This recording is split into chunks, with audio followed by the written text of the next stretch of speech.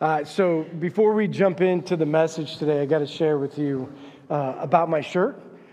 So I got a Lincoln Elementary shirt this morning as a gift because I had an opportunity to be principal for a day at Lincoln Elementary, and I loved it. It was a great time to be able to be with the kids and read stories, hang out with kids, do all kinds of fun stuff. So I love that. Not only did I love being there and being with the kids, it kind of gave me this understanding of, some things to come that we need to be doing as a church to be able to come alongside of schools and be able to help make a difference in that way. So I wanted to wear the gift that I was given this morning.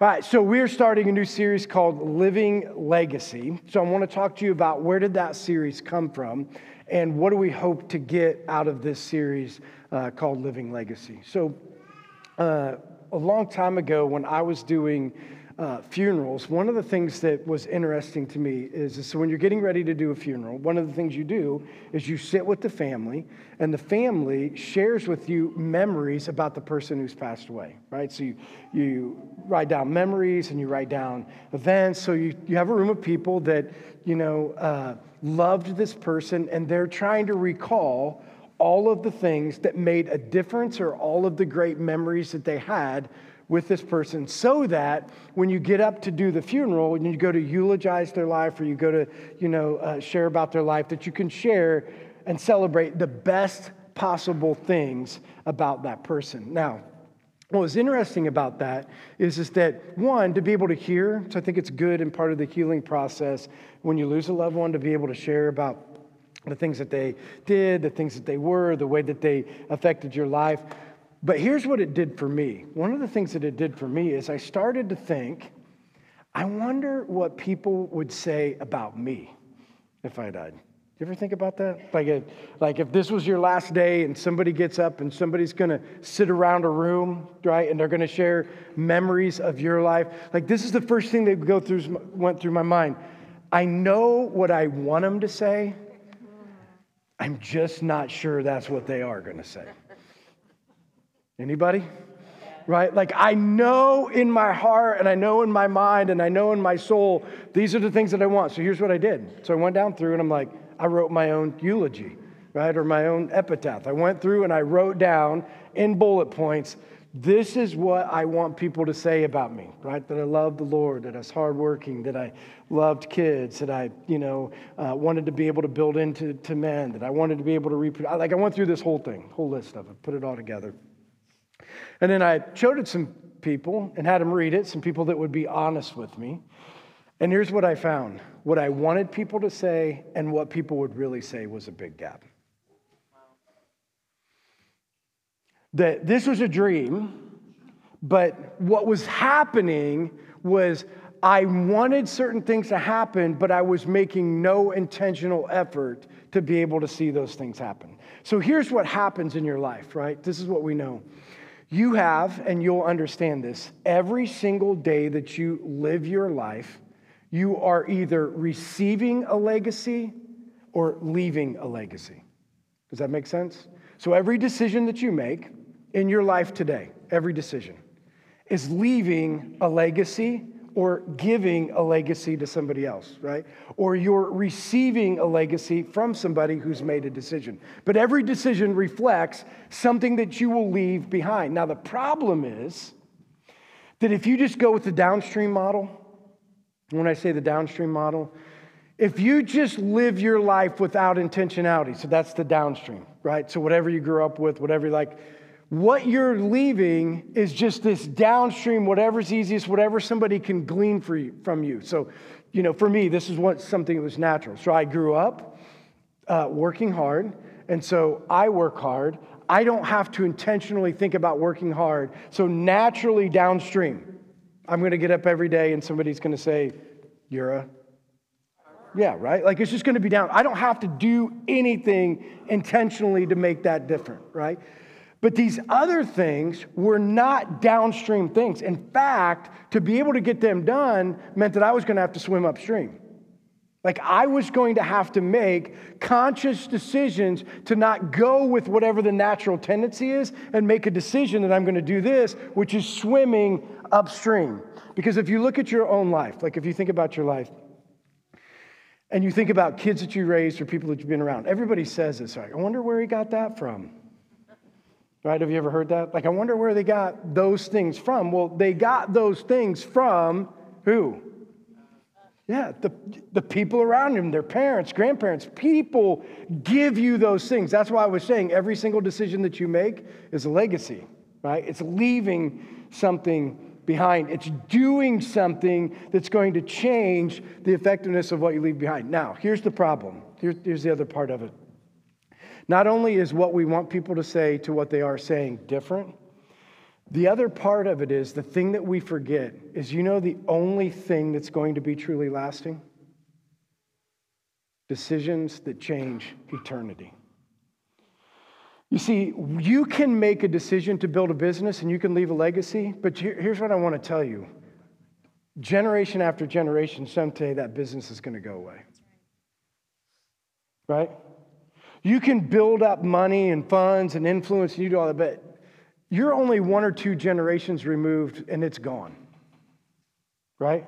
Like you can choose, you can go downstream, because I want this to be clear. Like you can make decisions to leave an intentional legacy that still will be gone in a generation.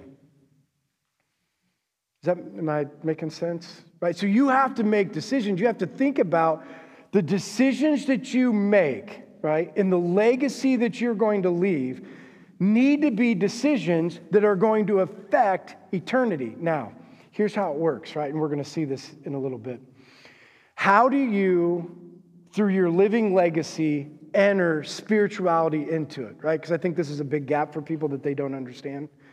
Here's what you're going to see, and we'll see it here in a little bit with Paul. It doesn't mean that you can't build a legacy with a business, but what should be in the middle of the legacy? God. You can build a business, right? The business is going to come and go. Things are going to come and go. But if the business was founded on, in the middle of all of that is opportunities to evangelize and opportunities to share the gospel and opportunities for relationships. Those are the things when the business goes away, you know what people are going to talk about? Not the business. What they're going to talk about is the effect that the business, the relationship that the business had on those people. Like you can build up all of these things that we do in the world that are going to be left after you're gone, but if you don't put God in the center of it, that legacy is going to go away. So we need to be able to figure that out. So here's what we're going to do over the next 3 weeks. So this week and 2 more weeks, we're going to look at the life of Paul and Timothy, and we're going to try to figure out through the life of Paul and Timothy, how can we live our lives in such a way that we can leave a legacy, and what does it look like? And in that, we're going to give you some resources. So next week we'll have this. So there's this book called Kazone. And in this book, this is where it has you actually write your epitaph and you go through and figure out what the gap is. And then it gives you tools to be able to bring them back or bring them closer together and leaving a legacy. So we'll give you that resource. But our hope is, as we look at the life of Paul and Timothy, that you can figure out how to live life in a way that's going to be able to leave a legacy that lasts forever. Now, if you got a Bible, turn to 1 Timothy. So 1 Timothy 1, 18 through 19, that's what we're going to be looking at. But I want to give you the setup, okay? So I want you to think about the 2 characters that we're going to be looking at in depth here. The first one is Paul. So one of the things that I think is a misconception about Paul is what was his greatest work?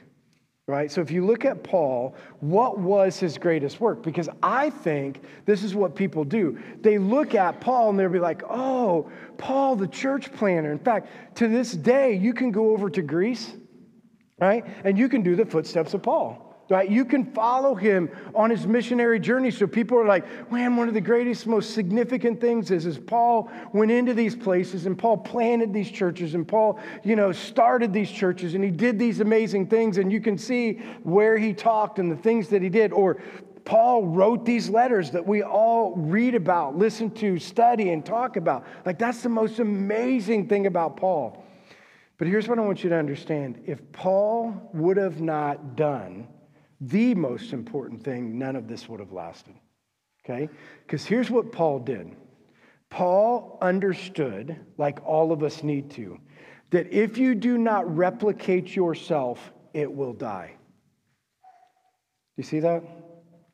If you don't choose to replicate yourself, like if you don't choose to turn other, and Paul did this, right? Paul did this in every place that he went. Every place that Paul went, he would bring people in and he would do life with them. So, he would go, like he'd go down the road and he'd say, hey, he would show up in a village, right? And when he showed up in that village, he'd say, hey, you want to come and be a tent maker with me? Right? And so let's go be a tent maker, and we're just going to go make tents, and we're going to have food together. We're going to eat at the same table. We're going to work together. We're going to go alongside. And hey, by the way, you know what else we're going to do? Plant a church. And what else we're going to do? You're going to learn, you, Timothy, you are going to learn to run a church. You're going to, through doing life together, this is what you're going to be able to do coming in the future. So he did it with tons of people, right? And the churches still went on because Paul said the same thing that Jesus did, right? The most important thing that Jesus did other than die on the cross was reproduce himself into disciples who would spread his message. Right? And the most important thing that you can do that will last forever is to be able to replicate yourself into other people. Teaching other people that the most important thing that they can do is replicate. Do you see how it could take off? Do you see how it could change? Do you see how things would be different if we chose to do that? So Paul, was a person who learned how to replicate himself, right? And he learned that if he was going to do life, the greatest gift that he could ever leave is other people. So when he left this earth, the greatest gift that he ever gave us was other people. People that he replicated his life into, people that he reproduced his life into. Now, that's pretty amazing, but think about this.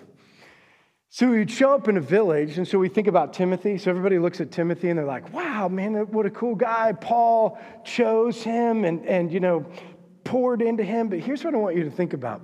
You know how old Timothy was when Paul showed up at his village? 16 years old. Got any 16-year-olds in here?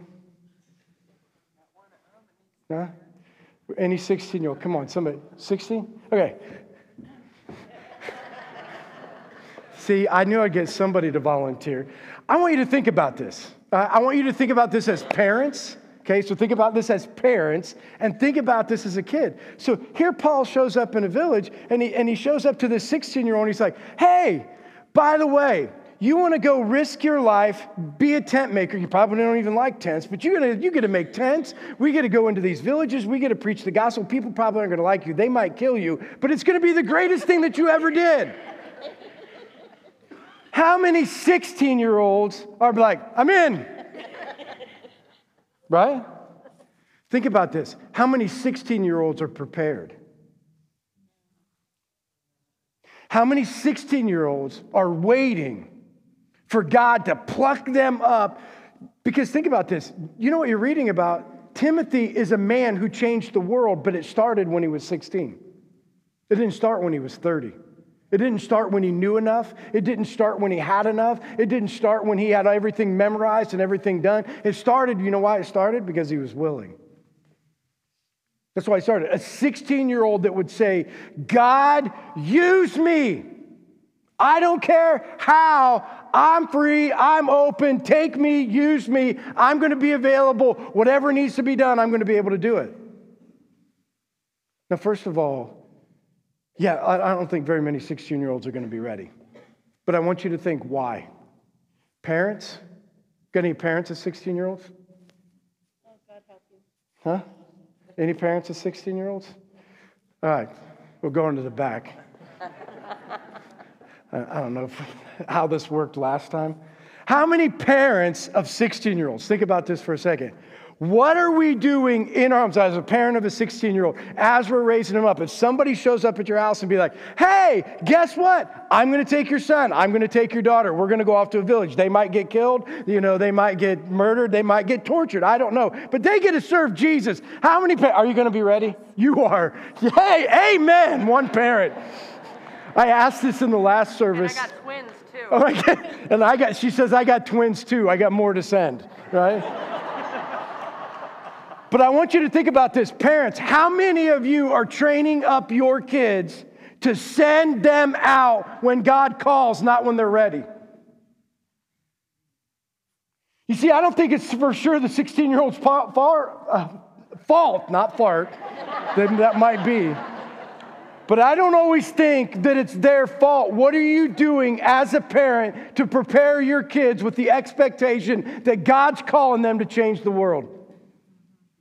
Or are we coddling them? Are we making it? We're not challenging them. We're going to be like, someday when you grow up. No, it's today.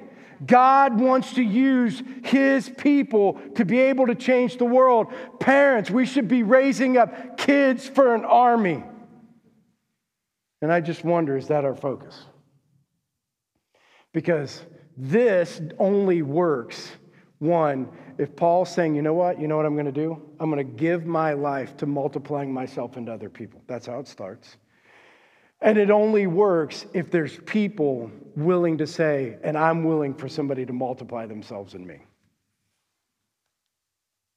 And I just wonder, is part of our problem today the idea of living a legacy, not leaving one, like living a legacy, is that we are not making decisions to multiply ourselves, and we are not making decisions to prepare ourselves for, and we're not even thinking about at this stage in life that every decision that we make is leaving or living a legacy.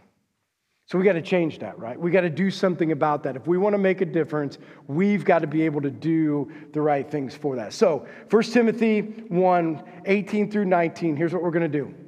We're going to look at it and we're going to talk about this idea. How did Paul deal with Timothy? So how do we lay a foundation? So what's the foundation to living a legacy? And what are the things that we need to do to be able to bring that into our own lives so that we can do and leave a legacy in our lives? So here's how he starts. 1 Timothy 1, starting in verse 18. He says, Timothy, my son, I'm giving you this command in keeping with the prophecies once made about you. So two things we'll start with. Did you see how he addressed him? His son.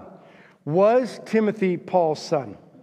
No. So why would Paul address Timothy as his son? Because here's what he's trying to do. He's trying to get you to understand something, right?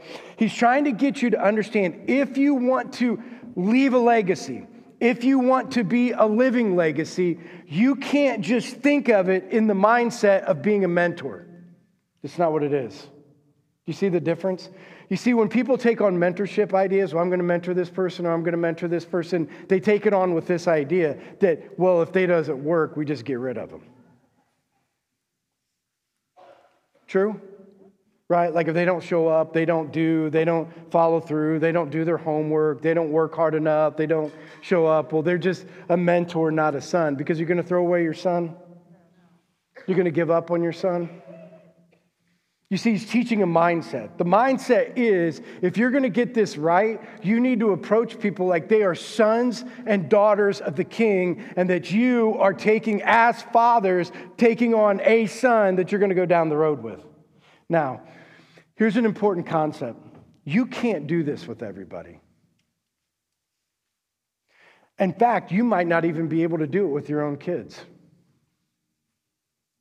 I want you to hear this, right? I don't want you to walk out of here and be like, well, I've tried it with my kids before and it didn't work and I'm going to try it over again. No, you just need to quit trying with your kids. It's not going to work right now. No, I'm saying right now, as a kid, you've tried to mentor them and it's not working, so I'm going to move on. Doesn't mean you're not going to come back. I'm just saying, when he's saying sons and daughters, sometimes your kids don't want to be a part of that team. And that's okay, because I think so many people get caught up in this race of like, it's just my family, it's just my family. No, it's not. Sometimes your family doesn't want to listen. And God still wants to use you. So sons is a mindset, not blood. right? You might do it with your son and you might do it with your daughter, but understand that it's not always just about your family. It's about your effectiveness in the way that you approach the mentorship or approach the way that you're going to leave a legacy with that person, because then you're not going to go away, right? You're not going to just walk away. So I would challenge you that you find that. In fact, Jesus gave us a model, right? Jesus said, like, I can't do it with everybody, but I am going to do it with 3. Right? He had his inner circle. So Jesus had 3, 12, 72, thousands. Like he had relationships with a lot of different people, but 3 people, Peter, James, and John. He poured into Peter, James, and John differently than he poured into everybody else. Right? In the way that he approached it in the time that he put in. So that's what I would just challenge you. So approach it as a son with the mindset. The other part is this, that we need to learn this concept. When he says, Timothy, my son, I give you this command in keeping with the prophecies once made about you. We will never leave a legacy, right? So you're never going to leave a legacy if you see being a follower of Christ and the things that God calls you to do as suggestions and not mandates. You see, here's what I want you to see. When you signed up to be a believer, right? So when you signed up to be a believer, what God calls you to do is not a suggestion. It's a duty. It's duty. No questions. You don't get to change it. You don't get to play with it. You don't get to manipulate it. You don't get to make it work in your schedule. You don't get to choose what you can and can't do. It's like like we just celebrated Veterans Day, right? When you sign up, you sign on the dotted line, it's duty. You don't get choices, it's duty. It's no different with being a follower of Christ. You have a duty, right? You are duty bound to do the things that God's called you to do. Now, here's what I want you to get, because I think this gets misunderstood.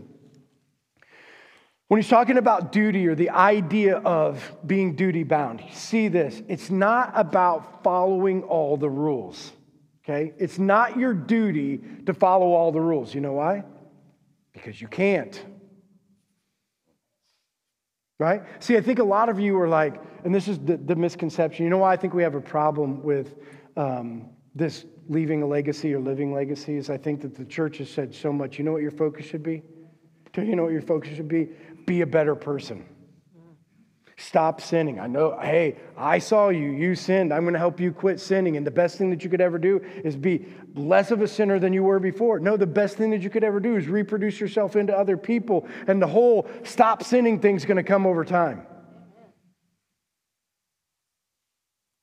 Now, does it mean we shouldn't strive to be holy? No, you should strive to be holy. But you know what happens sometimes is you get so focused on yourself. Me, get it better. I got to get better. You don't think about one other person other than you. Is that the model? That is not the model. That's not what he said, right? We, right, are duty bound to not only build our relationship with Christ, but build into other people. Think about this. This makes it simple. What's your duty as a believer? Here's what he says. Once you give your life to Jesus Christ, okay? Once you have truly given your life to Jesus Christ, you know what happens to every single person in this room? You receive something, a gift. You know what you get? Holy Spirit, right? When you get the gift of the Holy Spirit, you know what comes with that? Another gift, right? Every single person in this room was given not only the gift of the Holy Spirit, but a spiritual gift. You know why you were given a spiritual gift? To serve the body of Christ. There's no exception for sitting on the sidelines as a believer. None. I don't care what's happened in your life, the things that have been going on in your life. God says, I gave you a gift for a reason. The gift that you were given, and the reason is that everybody, you see everybody in this room? Your gift was given to edify, to build up, to be a part of. And so when people are like, I'm just kind of sitting back and I'm just kind of watching right now, that's not the way it works. You don't get those choices. You don't get a choice. And I'm not speaking down. I'm just saying, like, we have lived in a culture that has understood everything else as duty except for Christianity. You go to work, there's an expectation, right? Well, hopefully there's an expectation. You show up on time, you do your job. If you don't show up on time and do your job, right? But then Christianity and what God has called you to do is just a suggestion manual. It's not a suggestion manual. It's not. Are we going to fail? Yes. Are we not going to be perfect? Yes. Are we going to make mistakes? Yes. But here's one thing that you can land on. But do you have this heart, right? Do you have the heart? This is what he's trying to say. Do you have the heart that I'm going to do everything in my power to understand the gifts that God's given me so that I can build up, edify, work with the body of Christ? That's where it starts, right? It starts with an attitude and a mindset with that.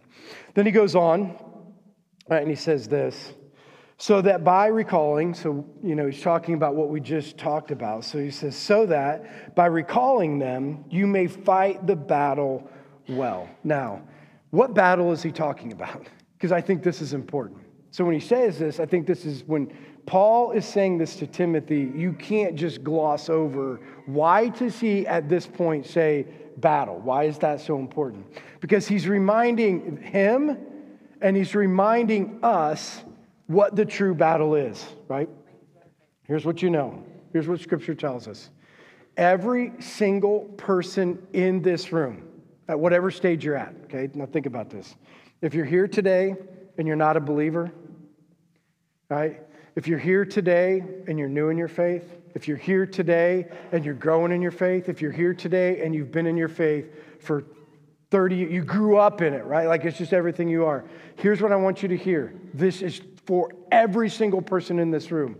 You have an enemy with an agenda. And here's the agenda. Steal from you, kill you, and destroy you.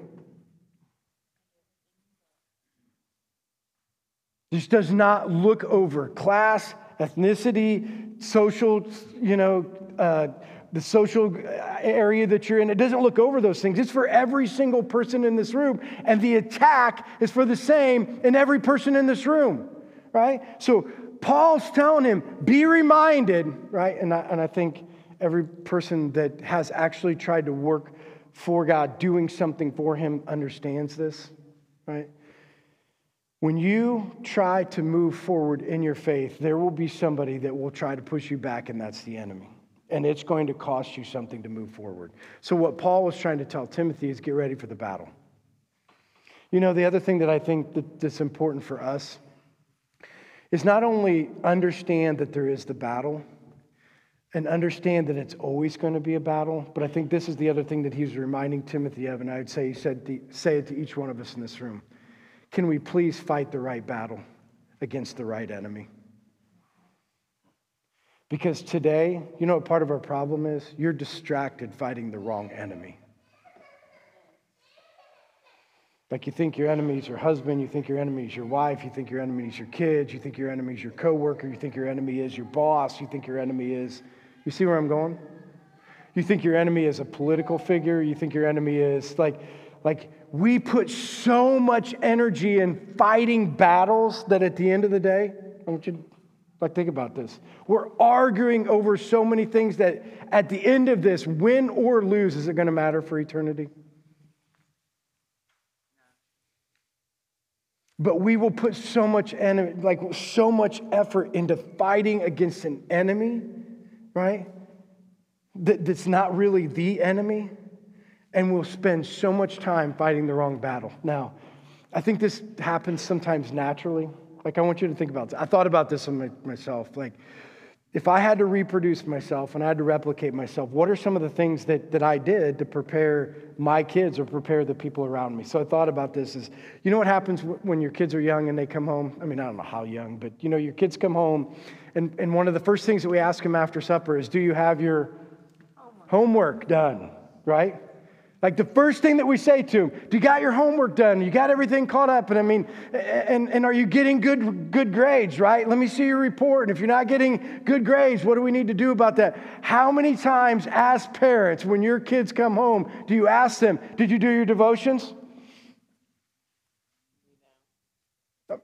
How many times do you ask them, did you do your homework and are you getting good grades? But how many times do we say, did you do your devotions? Or how many times when your kids come home, do you celebrate? Right? And talk about how many points did you score and what was the game like and, how many rebounds did you get and how many touchdowns did you score and what was like. You talk about it. But how many times you sit down and talk with them about the things that will last forever? Amen. Talking about preparing them for a battle. What we say and what we show to be the most important thing in our home as these kids will grow up will be the same thing that they will translate into when they become parents someday. Right? Because, again, teachers don't kill me. Like, I think people should get good grades, right? Like, I think that they should study. But I just think it's really interesting that as parents, right, that we don't talk about, like, not only did you do your devotions, what did God say to you today? That'd be a novel conversation, right? Like, not only did you do it, what do you think that God said to you about it? Because that's what he's trying to get in this idea, right, of fighting the battle and fighting the right battle and understanding that we're going to make a difference. We've got to train up the most important things in our kids' life and the people around us, right, that we're fighting the right battle and fighting the right enemy. And we need to do things about it to show them that. Here's the other thing. So when you're fighting a battle, and you could read about this, like if you read army books or you read about people that have been into battle, like one of the things we'll talk about historically is if you want to win, you should probably know your enemy. Like that's an important part. Like know your enemy, because if you know your enemy, you can prepare for your enemy's attacks. Does that make sense, right? If you know your enemy and you know the way that he's going to attack, you can prepare yourself against it. So one of the things that when Paul was talking to Timothy and what he's saying to us, if you want to leave a living legacy, you're also going to have to know your enemy, right? You're going to have to be able to figure out what are those things that your enemy is going to do and what do we need to be on attack for? Not only as the person being or poured into, but the person that's pouring into them. All right, here's the first one, right? Know your enemy. What's one of the ways that your enemy is going to attack you or the people around you? The first way is this: deception. Satan is a liar and a deceiver and a liar to the core. And one of the greatest deceptions, this is what I think, this is an opinion, but I think I can back it up with scripture, that one of the greatest deceptions is that people believing that they are saved and you are not. Amen. Listen, I want you to hear me when I say this. I'm not a legalist. You know that if you come to Life Church. I am faith alone, grace alone. Like I believe all of that. But I want you to hear this. Here's what Scripture says, and you got to ask yourself this question: how is this possible? Wide is the road that leads to destruction, and how many people are on that road? People that have read that scripture. How many people are on the road that's leading to hell? Many. Many. Narrow is the road that leads to life, and how many people are on it? Few. How's that possible? You know how it's possible?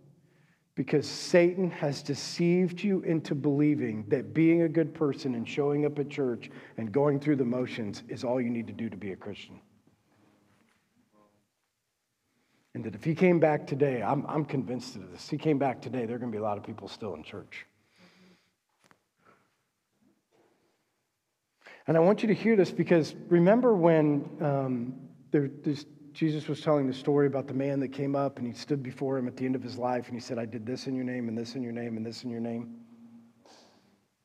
This is one of the stories in Scripture. He gets up there after his life is over and he stands in front of Jesus like, let me tell you about all the things that he did. And you know what the things that he was telling him? It wasn't that he had done bad things. You know what he was telling him? All the church things that he had did. I went to church in your name. I healed in your name. I did this in your name and I did this in your name. And you know what Jesus' response was to him? Away from me, you evildoer. Why? Because he did things wrong? Because he sinned? You know why he said, get away from me? because they didn't have a relationship. They were deceived that being good, being religious, reading your Bible, doing these things somehow was going to save them. Satan had used religion to bring a false sense of security, and these people were going down this road thinking all of the time that they're good, but missed the point of salvation, which is a relationship with Jesus Christ, or a relationship with God through Jesus Christ. He's a deceiver. Right? And I think one of the greatest deception that he's doing is the idea that we are saved and we're really not. Here's the other thing. You might have experienced this. Satan, as your enemy, as a believer, right? He's trying to figure out, how do I now affect somebody that I can't take away their salvation? What do I do with that person, right? Well, do you remember in Scripture when Satan goes to God and he says, I want to sift Peter? So the idea is Satan goes to God and he says, you know what? I want to test Peter, right? I want to see what he'll do. I mean, Peter's life's going really good. What happens when Peter's life doesn't go so good? Anybody ever been down that road? Life is going okay, and then all of a sudden life just blows up. Like things that happen in your life and they're not supposed to happen that way. Satan goes and stands in front of God and says, I want to test him. Because you know what Peter's hoping for, right? To cripple a believer, because it's possible. Circumstances of life, anybody been there? I've been here, right? I'm speaking with you. You ever been to those places where circumstances in life cripple you from being able to move forward? Things that go on in your life that you had the joy of your salvation and all of a sudden the joy went away. Anybody? Things went on in your life and things weren't the way that they're supposed to be. Circumstances of life happen. Crippling, right? Like the things can be crippling, right? But here's the thing, right? This is what Satan didn't count on. You ready for this? Satan didn't count on this. But here's what God said. You know, when all my people, like they can get knocked down, but you know what's going to happen when they get back up? Stronger. Anybody? You know what happened when you get knocked down and you get back up? And you get a punch again and you get knocked down and you get back up. You know what happens? Your chin gets tougher, your body gets stronger, your faith grows. And what Satan didn't count on is the more you get knocked down and the more that you get up, that you become an opponent that you're never going to knock down again. Amen, brother. Right? You see, Satan wants to try to cripple the believer by the testings of life. Like we all know this, right? It's coming.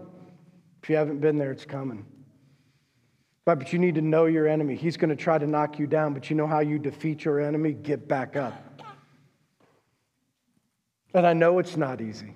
I know it's not easy to get back up. I know what it's like to continue to take blows.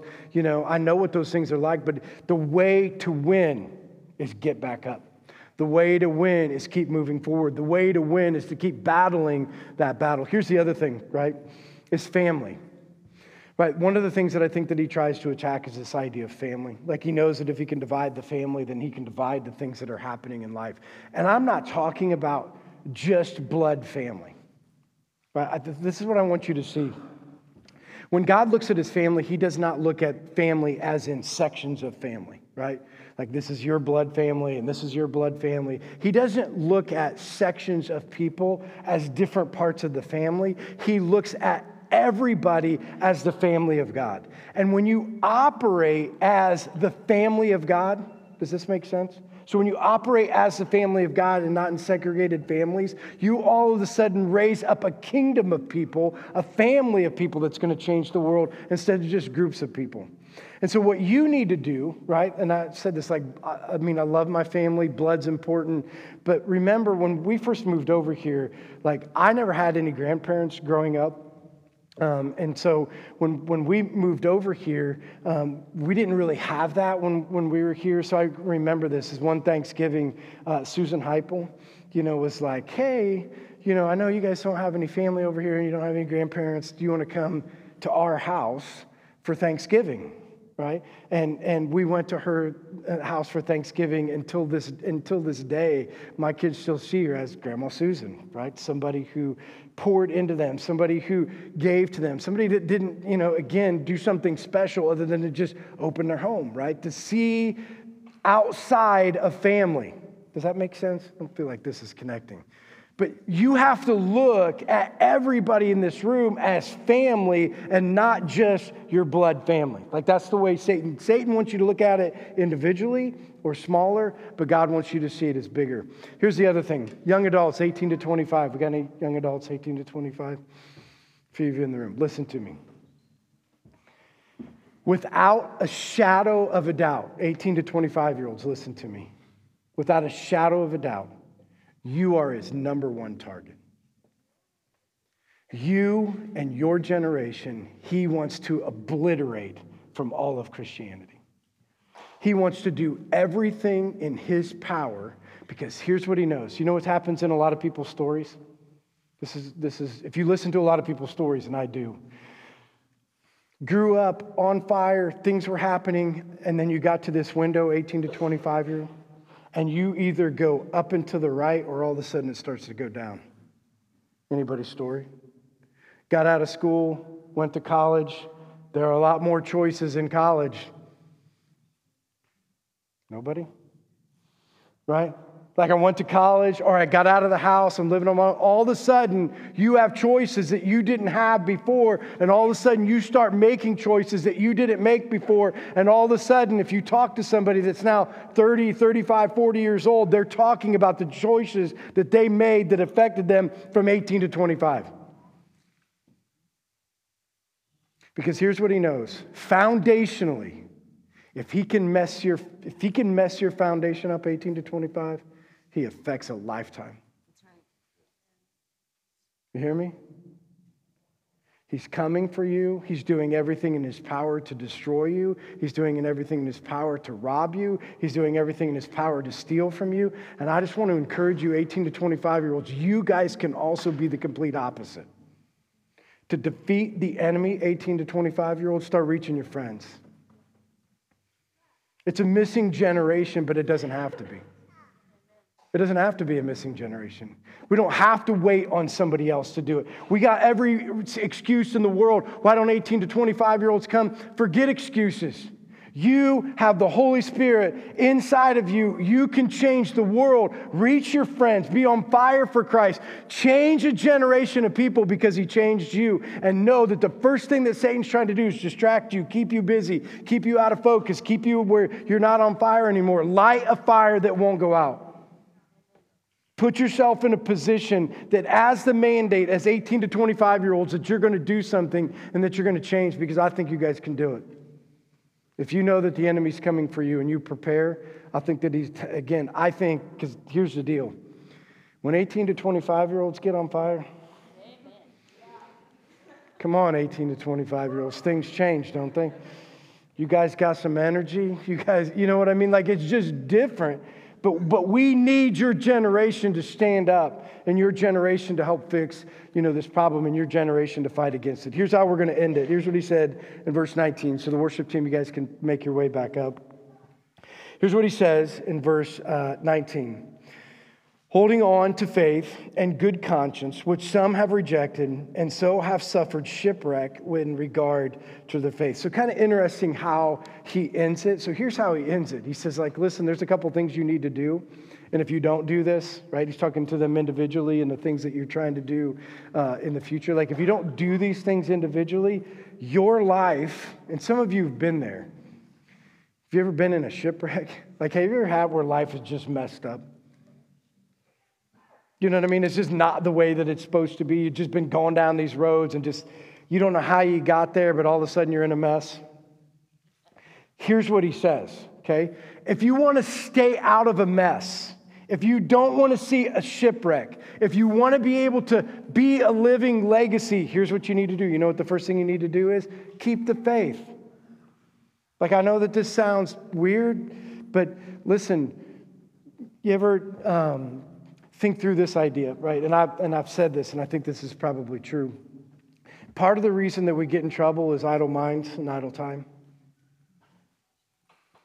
Anybody that had a shipwrecked life, that was because you had too much time to think and too much time to waste, and so you wasted it thinking and doing things that were not productive. Right? So I want you to think about this. When it talks about this idea that keep the faith, think of it this way. Be on mission for Jesus. Be about those things, and it will leave less time for your life to get shipwrecked. Be about his business. Do the things that he's doing, and you'll have less time, to be able to get in trouble. So do the things that he's called you to do. Back to what we said from the beginning. If you don't know your spiritual gift, you probably ought to try to find your spiritual gift. If you're not serving, if you're not a part of, if you're not doing, if you're not involved in edifying the body of Christ, just so you know, if you choose to sit on the sideline and you choose not to be involved and you choose to watch from the outside, your life will be shipwrecked. It's the way that it works. Your faith, because he built you, right? The way that he built you was to use your gift to edify, to build into, to be in community. Like that's what he built you for. Those are the things that he says. And if you don't do them, or if we go against them, right, then we're going to end up in trouble. The other thing he says is have a good conscience. And so here's what he's talking about, the conscience or the Holy Spirit that's in you. So your conscience, so pain is to the body as conscience is to the soul. So why were we given pain? Right? So if you smash your finger with a hammer, guess what happens? It hurts. You know why it hurts?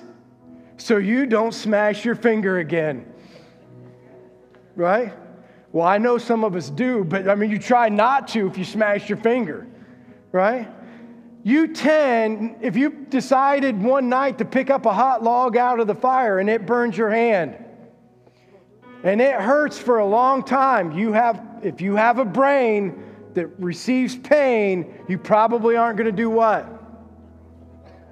Because there's going to be pain, right? Like your conscience, the Holy Spirit, when it tells you to not do and you ignore, it's not pain that you experience, but a broken soul. This is how it works, right? When he says, some of you guys are out there, you know better. You're doing things today you're not supposed to be doing. And you have something inside of you that's like, not good. But you're ignoring it. You know what's happening by ignoring it? You are ignoring the thing that God built in you so that your life doesn't get shipwrecked. Because continual ignoring of the Holy Spirit and the things that he tells you to do, at some point in your life, the wreck is coming. The wreck is coming. And so the listening to the Holy Spirit is preparing you to not have those moments in your life. Have a good faith, keep the faith, and have a good conscience. So here's how we're going to end. 2 things I want you to do. Here's the first thing. I want you to think about somebody who has made a difference in your life. Okay? Think about somebody who has made a difference by either meeting with you, talking with you, or just watching the way that they do life. And I was going to say write a letter, but I figured nobody writes anymore. So send a text, okay, to this person, and here's what I want you to say. Living legacy, thank you. You can say more, but I just want you to text them and say, living legacy, thank you. And I want you to recognize, and I want you to think about who are these people that have left you a legacy, and I want you to thank them. And people out there, you need to hear it. You guys are leaving a legacy. You are making a difference, and we need to hear that, and you need to hear that from other people, right? That's the first thing I want you to do. Here's the second thing. I want you to write your eulogy, write your epitaph. What do you want people to say to you at the end of your life? If somebody was going to get up today and they were going to eulogize or talk, I want you to write it. And then here's what I want you to do. Find somebody that will be honest with you. You got to find somebody who will be honest. And I want you to show it to them. And I want them to honestly look at it and say, yep, everything you're doing, right on track, keep doing it. And or say, nope. What you want people to say and what people are going to say, there's this gap, and here's the things that you need to do differently. And I want you to intentionally change something in your life so that your intentionality will leave it, that you will see or you will leave a legacy that will last forever. Okay? Will you stand so I can pray for you?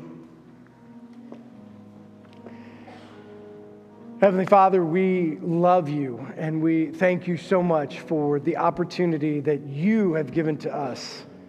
knowing that the way that we live our lives and the things that we do and the legacy that we leave, Lord, will be lasting forever. Lord, I pray that you will challenge each one of us to make a difference, to live in such a way that will change the world. And not only change the world, Lord, that we will pour ourselves into other people and they will change the world. Lord, give us the courage to step out, step up, and do the things that you've called us to do. Lord, we love you. In your name we pray. Amen.